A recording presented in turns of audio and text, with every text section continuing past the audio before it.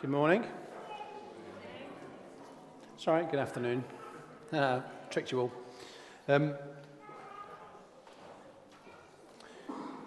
There's a statement made about a character in the Old Testament by God.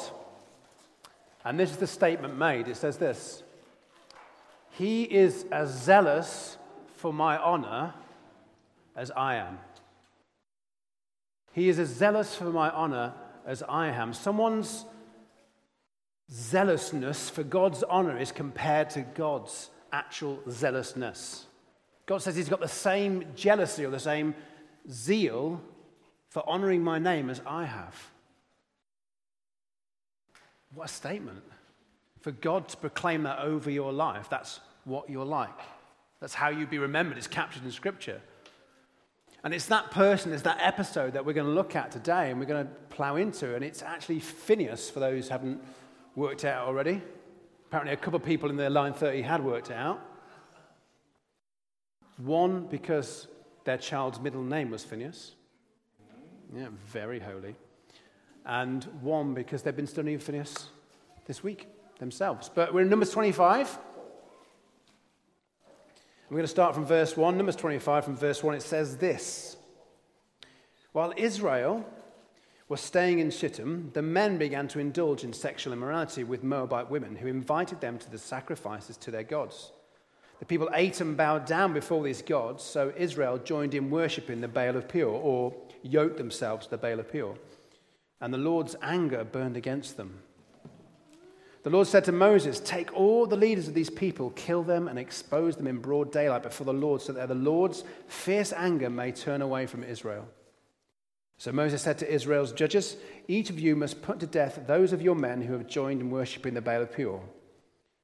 Then an Israelite man brought to his family a Midianite woman right before the eyes of Moses and the whole assembly of Israel while they were weeping at the entrance to the tent of meeting. When Phinehas, son of Eleazar, son of Aaron, the priest, saw this, he left the assembly, took a spear in his hand, and followed the Israelite into the tent. He drove the spear through both of them, through the Israelite and into the woman's body. Then the plague against the Israelites was stopped, but those who died in the plague numbered 24,000. The Lord said to Moses, 'Phinehas, son of Eleazar, the son of Aaron, the priest, has turned my anger away from the Israelites. For he was as zealous as I am for my honor among them, so that in my zeal I did not put an end to them. Therefore tell him I'm making my covenant of peace with him.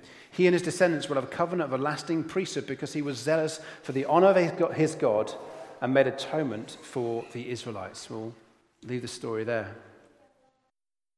Last time I preached, I said to the kids, "Hey, why don't you draw a picture of your favorite character or your favorite scene from the story that I've just read?" I'm not going to recommend that this time. But instead, kids or adults, to help you listen, maybe you want to write down some of the key words that I'm going to mention, because I'm going to repeat lots of words lots of times. Some of them only have 3 letters. Some of them you will never have heard of before and have no idea how to spell it, and your parents might not either, but just give it your best bash. There may be 5 or 6 words, and afterwards maybe you can take that to your parents and say, "Can you help me understand this really long word that I can't even spell? Because Ben tried his best, but he didn't quite get there." Or maybe you could take it to your friends and you could chat about it as well and work out, what is God saying to me today? What is God challenging me on? So this is the question that I want us to ask of this passage and of Phinehas. How do we honor God? How do we honor God? Now there's a whole raft of answers to that question. Loads of different things we could say in answer to that question. We could talk about our worship, an extravagant and heartfelt worship. We can talk about sacrifice and giving things up for God. Look about faith and pleasing God because we believe him. But we're going to look at a very specific thing, really, and what Phinehas tells us about this. But before we do, we're going to review the story, make sure we've understood the story, and then we'll get into what we can learn. Okay, so just before this episode we read about, the Israelites have just arrived. They're just about to go into the promised land. But before that, Balak, a leader of the enemy, had asked Balaam, a kind of prophet, to curse the Israelites. He said, come and curse them so that we'll defeat them. But Balaam came and tried to curse the Israelites 3 times, but couldn't do it because the Lord wouldn't let him. And instead he pronounced blessings. Blessing upon God's honored and treasured people. He couldn't bring himself to do it. He wasn't able to do it. But we read in Numbers 31, if we skip on a little bit, we're going backwards in the story, but going forward in Numbers. So verse 16 of chapter 31. It says that they were the ones who followed Balaam's advice and were the means of turning the Israelites away from the Lord in what happened at Peor. So a plague struck the Lord's people. In other words, Balaam couldn't curse them and defeat the Israelites that way, but he says to Balak, well, just lead them astray. Get your ladies to pull the men across and commit idolatry and come and yoke yourself to the Baal of Peor instead. So God's people are led astray. They couldn't be cursed because God was protecting them, but then temptation comes and they give into it. God's people sin. The sexual immorality and this idolatry, it's rejecting God and saying, we don't want God. God's not good enough for us. We're going to go somewhere else. We're going to go to Baal rather than to the one true God. And as we see in verse 3, their sin produces anger. The Lord's anger burned against them. And this leads to a plague among the people of God. We read that in verse 8 and 9. But punishment is also decreed by God in verses 4, verses 8. The Lord says, take all these people, kill them, and expose them in broad daylight so that the Lord's fierce anger may turn away. This is the low point in the history of Israel, the people of God. And they realize this. They understand this, and suddenly there's a corporate weeping, a repentance, a recognition. And before the tent of meeting, they come and they weep. There's a sense of repentance, a sense of we've got this wrong, we've messed up big time. And it's at that moment, right there and then, that Phinehas comes to act. And so we'll just put a bit of spotlight on him for a moment. And his response is somewhat un-British. Because if you or I had been in that situation, we might have observed it and said, we'll go and pray for him. And we'd quietly go away and just say a little prayer, Lord, let him not be led astray. Lead him back. Or maybe, if we're brave enough, we might have had a little chat and said, look, not the best idea, let's stop, shall we? Or if we're bold enough, we might have admonished and said, no, Zimri, that's not good, please stop. That is not what Phinehas did. Partly because he's under a different covenant, but partly because he was consumed with zeal for God's name. So what's going on? Is he some sort of hot-headed vigilante just reacting to it? Well, as a priest, he was actually carrying out God's given judgment. That's what God said should have happened to those who had committed idolatry. And amazingly, this one act does something significant, or do lots of things that are significant. It stops the plague. It says elsewhere that it was going to wipe out the Israelites, but Phinehas' one act stops the plague. And also, if we read between the lines, we don't actually see that those who are lined up to be punished were actually punished. And for Phinehas himself, God says he has a covenant of peace and everlasting priesthood. So when we look at Phinehas, we look at something significant happening, that this one act from this one man achieves so much. So we've got a lot to learn. We're going to dig into that and pull it apart a little bit and try and find out what it has to say to us about how we honor God, because that's what he was commended for honoring God. So I'm going to summarize the answer now. Make it easy. So this is the point, not to switch off, definitely. What does Phinehas teach us about honoring God then?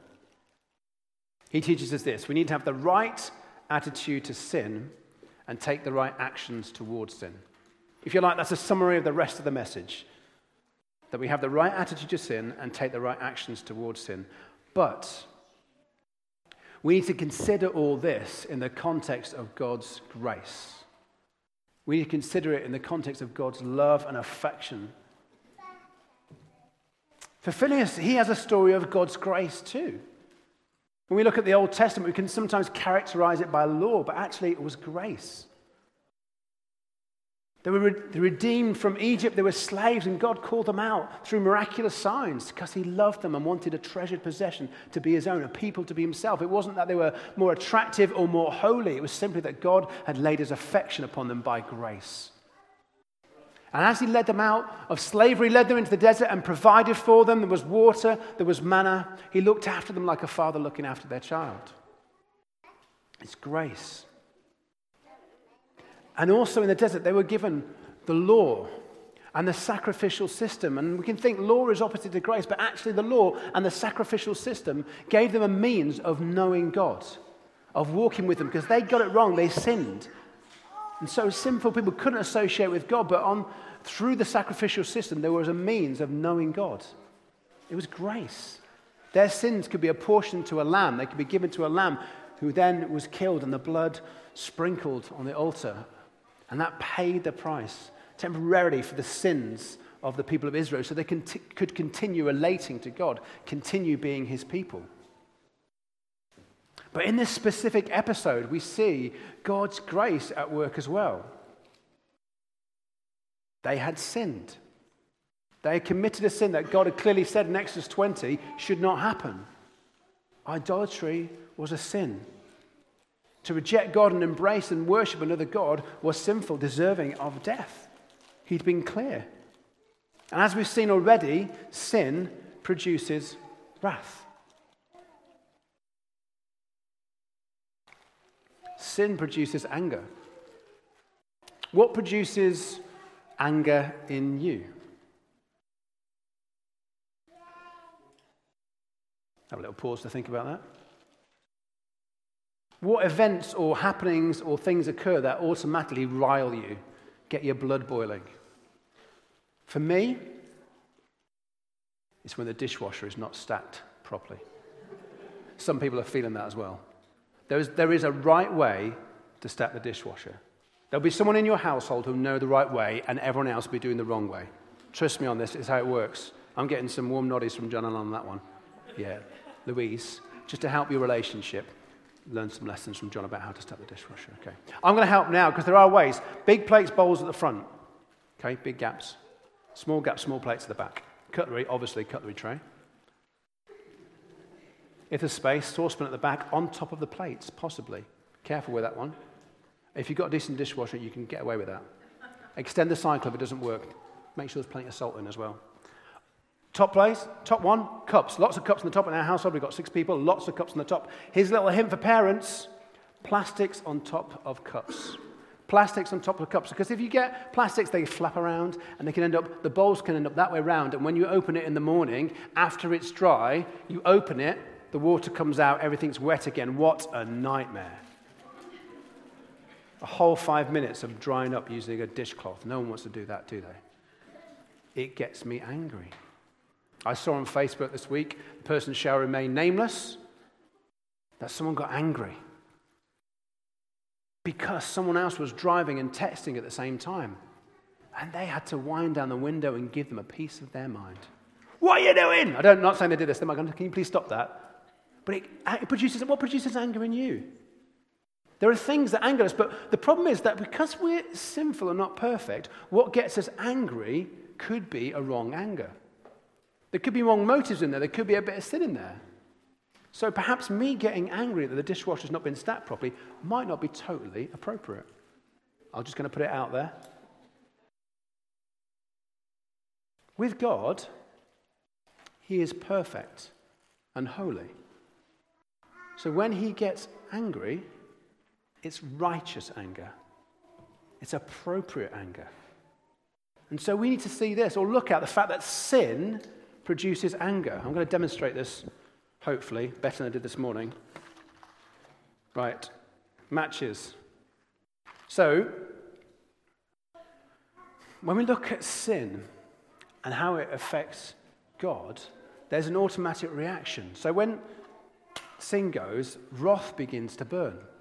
A sinful act happens, wrath begins to burn, and eventually punishment occurs or pain. So if I hold that long enough, it didn't hurt, it's okay.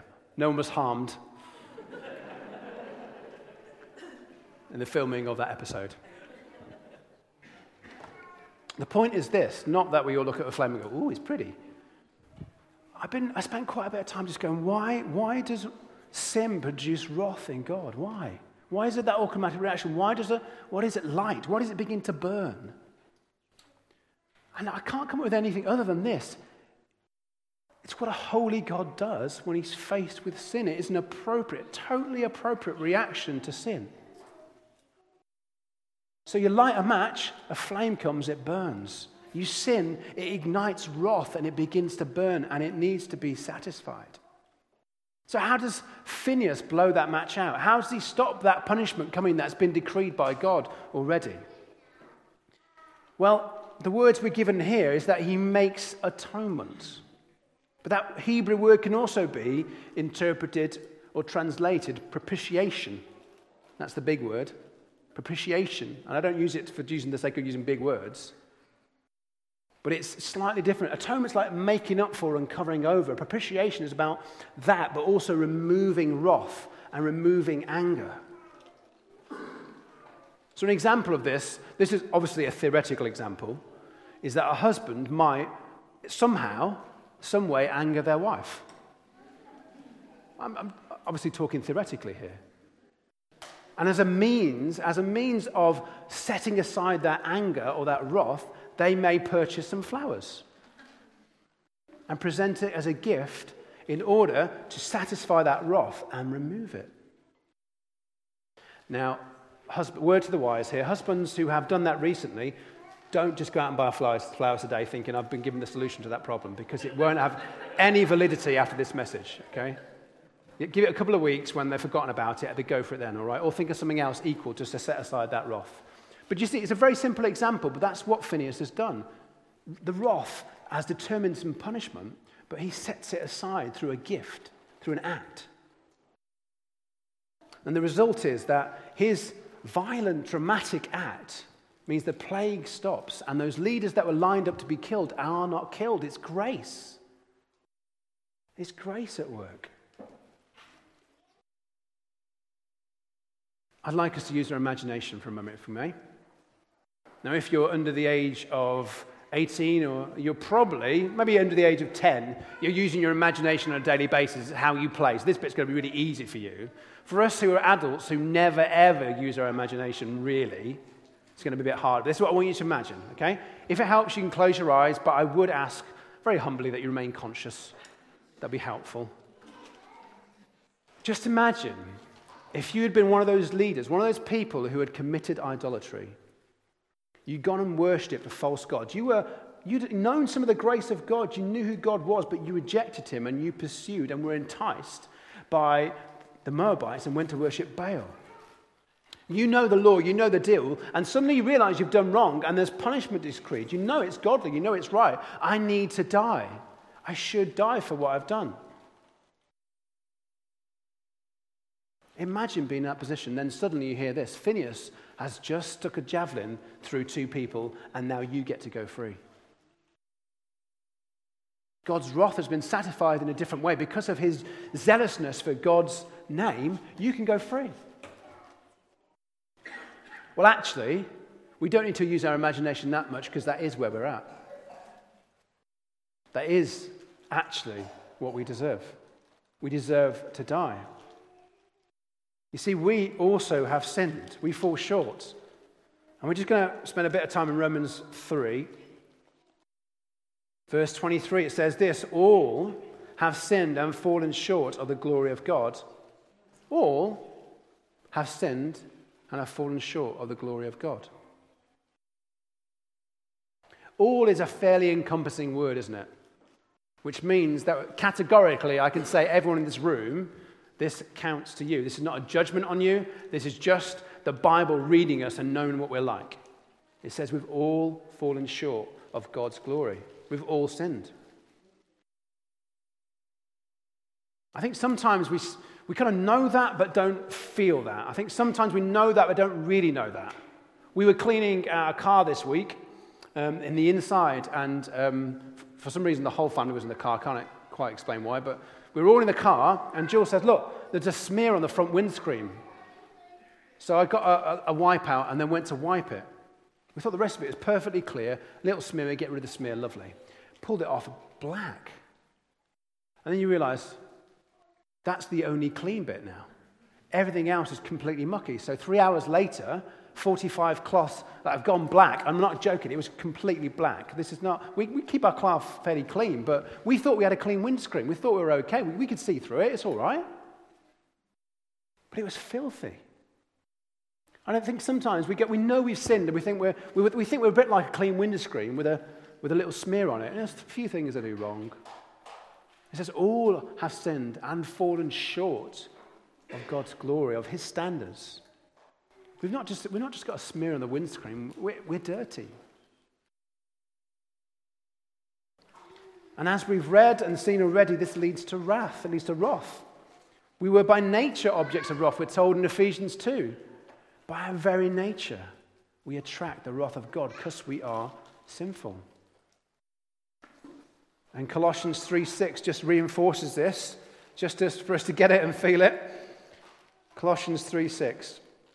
Let's go from verse 5. Put to death, therefore, whatever belongs to your earthly nature, sexual immorality, impurity, lust, evil desires, and greed, which is idolatry. Because of these, the wrath of God is coming. It's coming against sin. Sin produces wrath. What do we need? We need atonement. We need propitiation. We need God's wrath to be removed. We need his anger to be taken away. And we know what's coming next, don't we? We know what's going to come next, but I just want us to dwell for a moment and just feel the weight of this.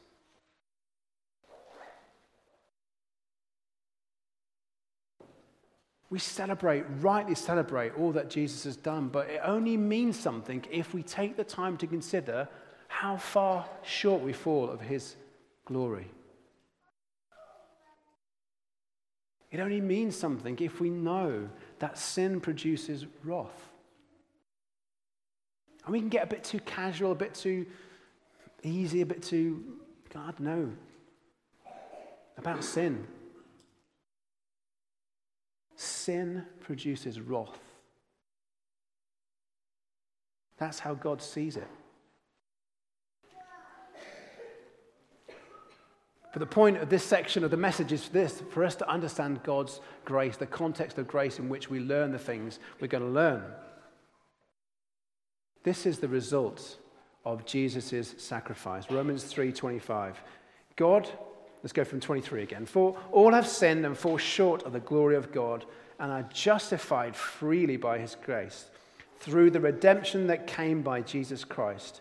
God presented him as a sacrifice of atonement through faith in his blood. The word sacrifice as an atonement in the ESV and in the King James Version, the word there is propitiation.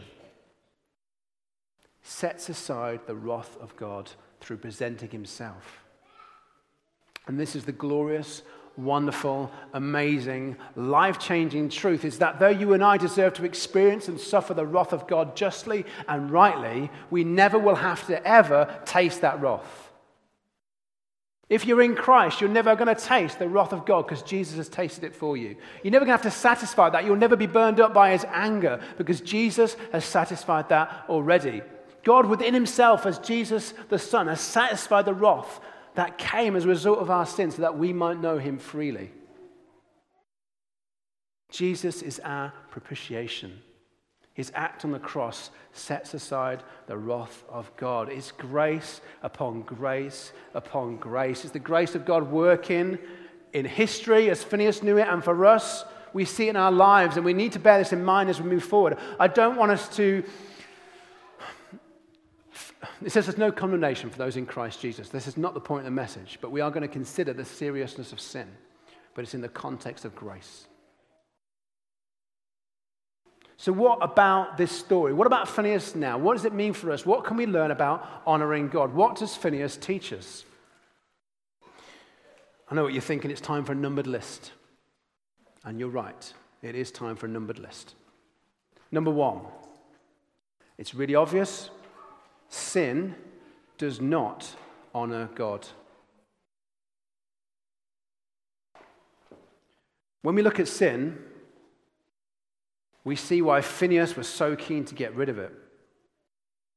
But it wasn't actually because he was trying to set aside the wrath of God. I don't think that was his motivation. I don't think that was his focus.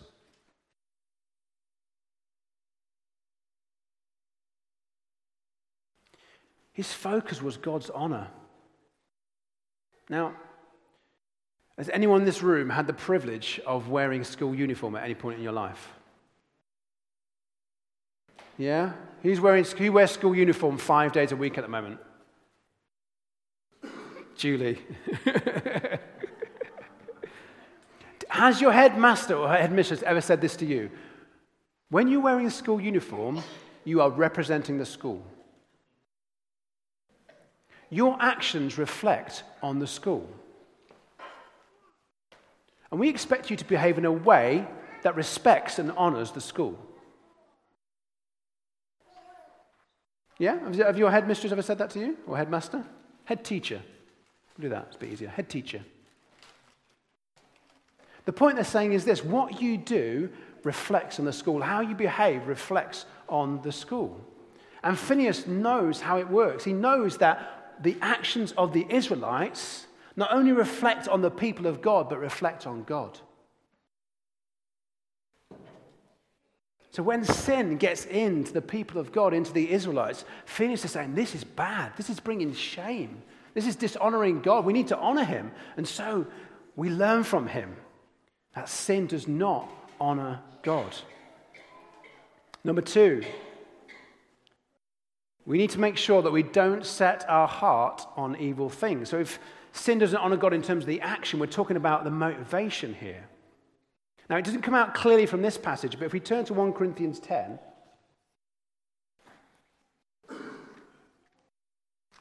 Paul actually here is speaking about the same instance. So we go from 1 Corinthians 10, verse 6. He says, now these things occurred as an example. These things are what happened with the people of Israel. Now, these things occurred as examples to keep us from setting our hearts on evil things as they did. Do not be idolaters, as some of them were. As it is written, the people sat down to eat and drink and got up to indulge in pagan revelry. We should not commit sexual immorality, as some of them did, and in one day, 23,000 of them died. Commentators think the 23,000 is the same as 24, but Paul would have been recalling it from memory. And so really, Paul has in mind this incident that we're looking at today. And he says this is what we are to learn from it. Don't set our hearts on evil things.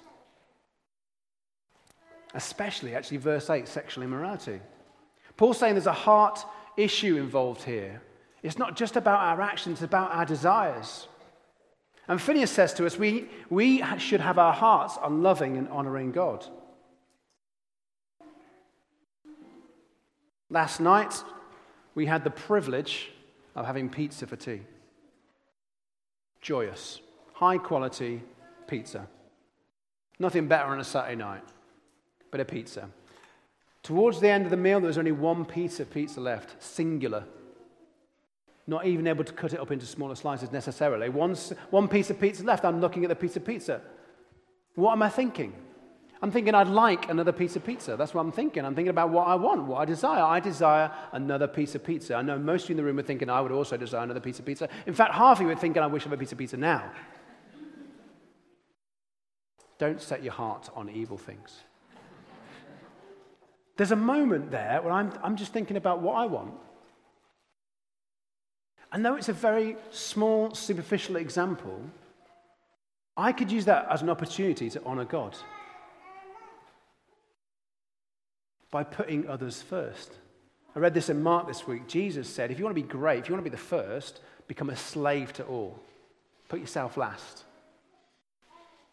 If I want to set my heart on honoring God, I'm not going to get my aspirations, my aims, my desires right as well. I don't want to set my heart on evil things, on selfishness, even when it comes to small things.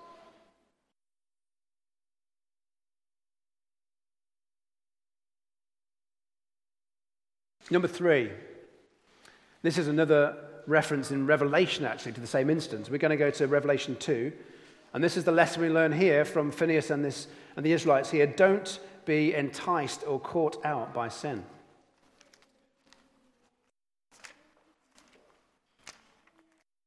Give me a second.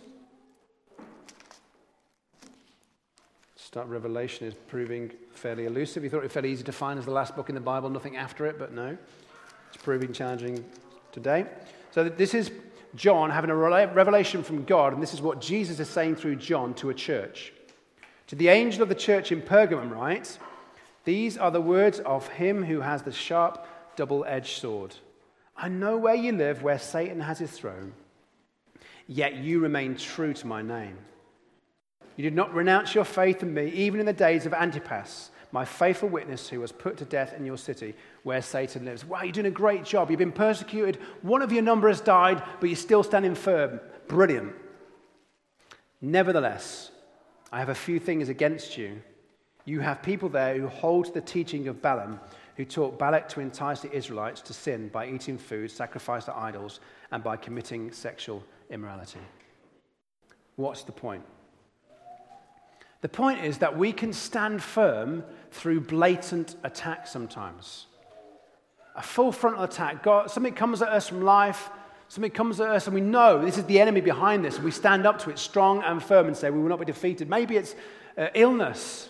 Maybe it's someone at work who's really giving you a bad time. You know it's not about them. It's about a battle with, not about flesh and blood, but about principalities and powers. But you know it's the enemy attacking you and you stand up. And you stand firm like the church in Pergamum. They stood up to persecution. Wow. The Israelites, they weren't cursed. God blessed them. They stood up in battles. They stood up against the full frontal attack. But then Balaam taught Balak to entice them through sin. To subtly whisper in their ears, maybe this is a bit better. Maybe we do it this way.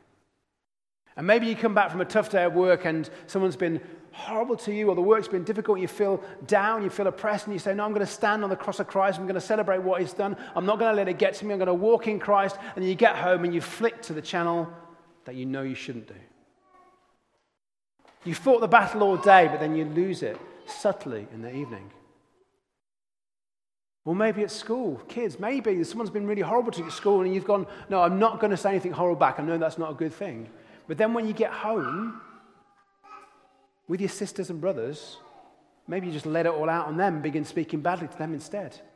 We can stand up to when it's really hard. Sometimes we can stand up for God, but then we kind of relax and we get enticed by sin.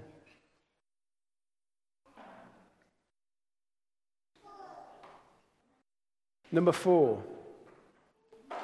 Sin needs to be killed. Phinehas, as we saw, under the old covenant, slightly different situation, so he was exercising judgment that resulted in them dying. We don't actually need to kill anyone anymore. Hallelujah. But our attitude to sin should be similar. Let's skip back to Colossians again. We'll go back to the same passage in Colossians 3, verse 5. Put to death, therefore, whatever belongs to your earthly nature. And we have a list of all those things. Put to death, therefore. How do we handle sin? How do we deal with sin? I've got something in my bag here to represent sin.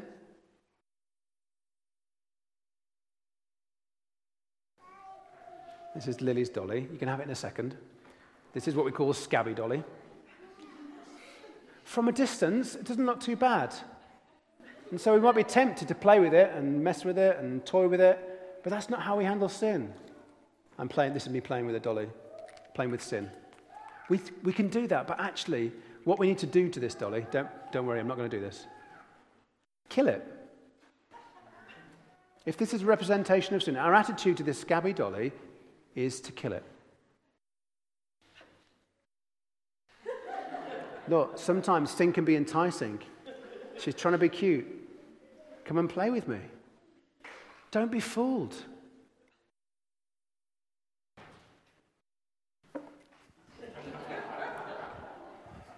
Don't be fooled. Our attitude to sin should be radical. We shouldn't play with it. We shouldn't toy with it. We shouldn't flirt with it. Kill sin. Sin needs to be killed. How do we kill sin? hard to give a definitive answer because there's so many different situations, and I can't obviously speak into all those, and you need to work that out perhaps in your core groups this week. A great question to answer. How do we kill sin? But in Proverbs, we're given a little bit of advice when it comes to the adulterous woman. If we turn to Proverbs and to chapter 5, verses 7 to 8, it says this: "Now, my sons, listen to me. Do not turn aside from what I say. Keep to a path far from her. Do not go near the door of her house." So not only does our attitude need to be serious about sin, but the actions we take need to reflect that as well. So he doesn't say, don't sleep with her. He doesn't say, don't flirt with her. He doesn't say, don't talk to her. He doesn't say, don't go in her house. He says, don't go near her door and don't go down her street. So how do we treat sin then? Well, we don't, Dolly's there, I can't do this. We don't get as close as possible to it, as we can without actually committing sin. We remove ourselves. As much as that is possible, we take ourselves away.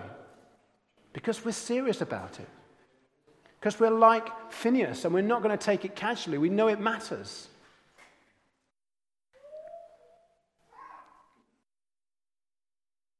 This message is not meant to make us feel bad because we're sinful. It's meant to stir us. It's meant to help us appreciate all that God has done more in Christ because we know the real nature of sin and how it affects God. But it's also so that we learn how we now behave in sin in the light of what Jesus has done. Because it still matters. It doesn't impact whether we experience wrath or not. It doesn't impact our future destiny in heaven. But we see it doesn't honor God. We see that we're meant to set our hearts on godly things, not evil things.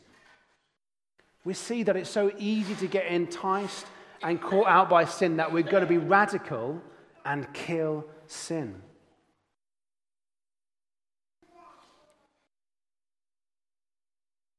Phineas teaches us how to honor God.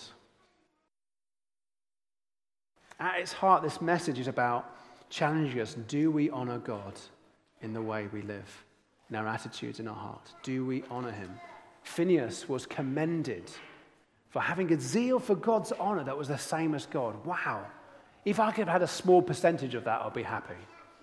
But God wants us to have a similar zeal, a similar passion for God's honor. And as we reflect on Jesus' sacrifice, as we reflect on the lessons we learned from Phineas, perhaps in some small way, we'll get that little bit closer to having a similar type of zeal in order that God gets more glory and more honor in our lives as individuals, but also in this church as well. We want to see him lifted up. We want to see him honored. We want to see him raised up. And this story of Phineas has much to say to us about that. So we're going to stand, we're going to sing, and we're going to respond to this.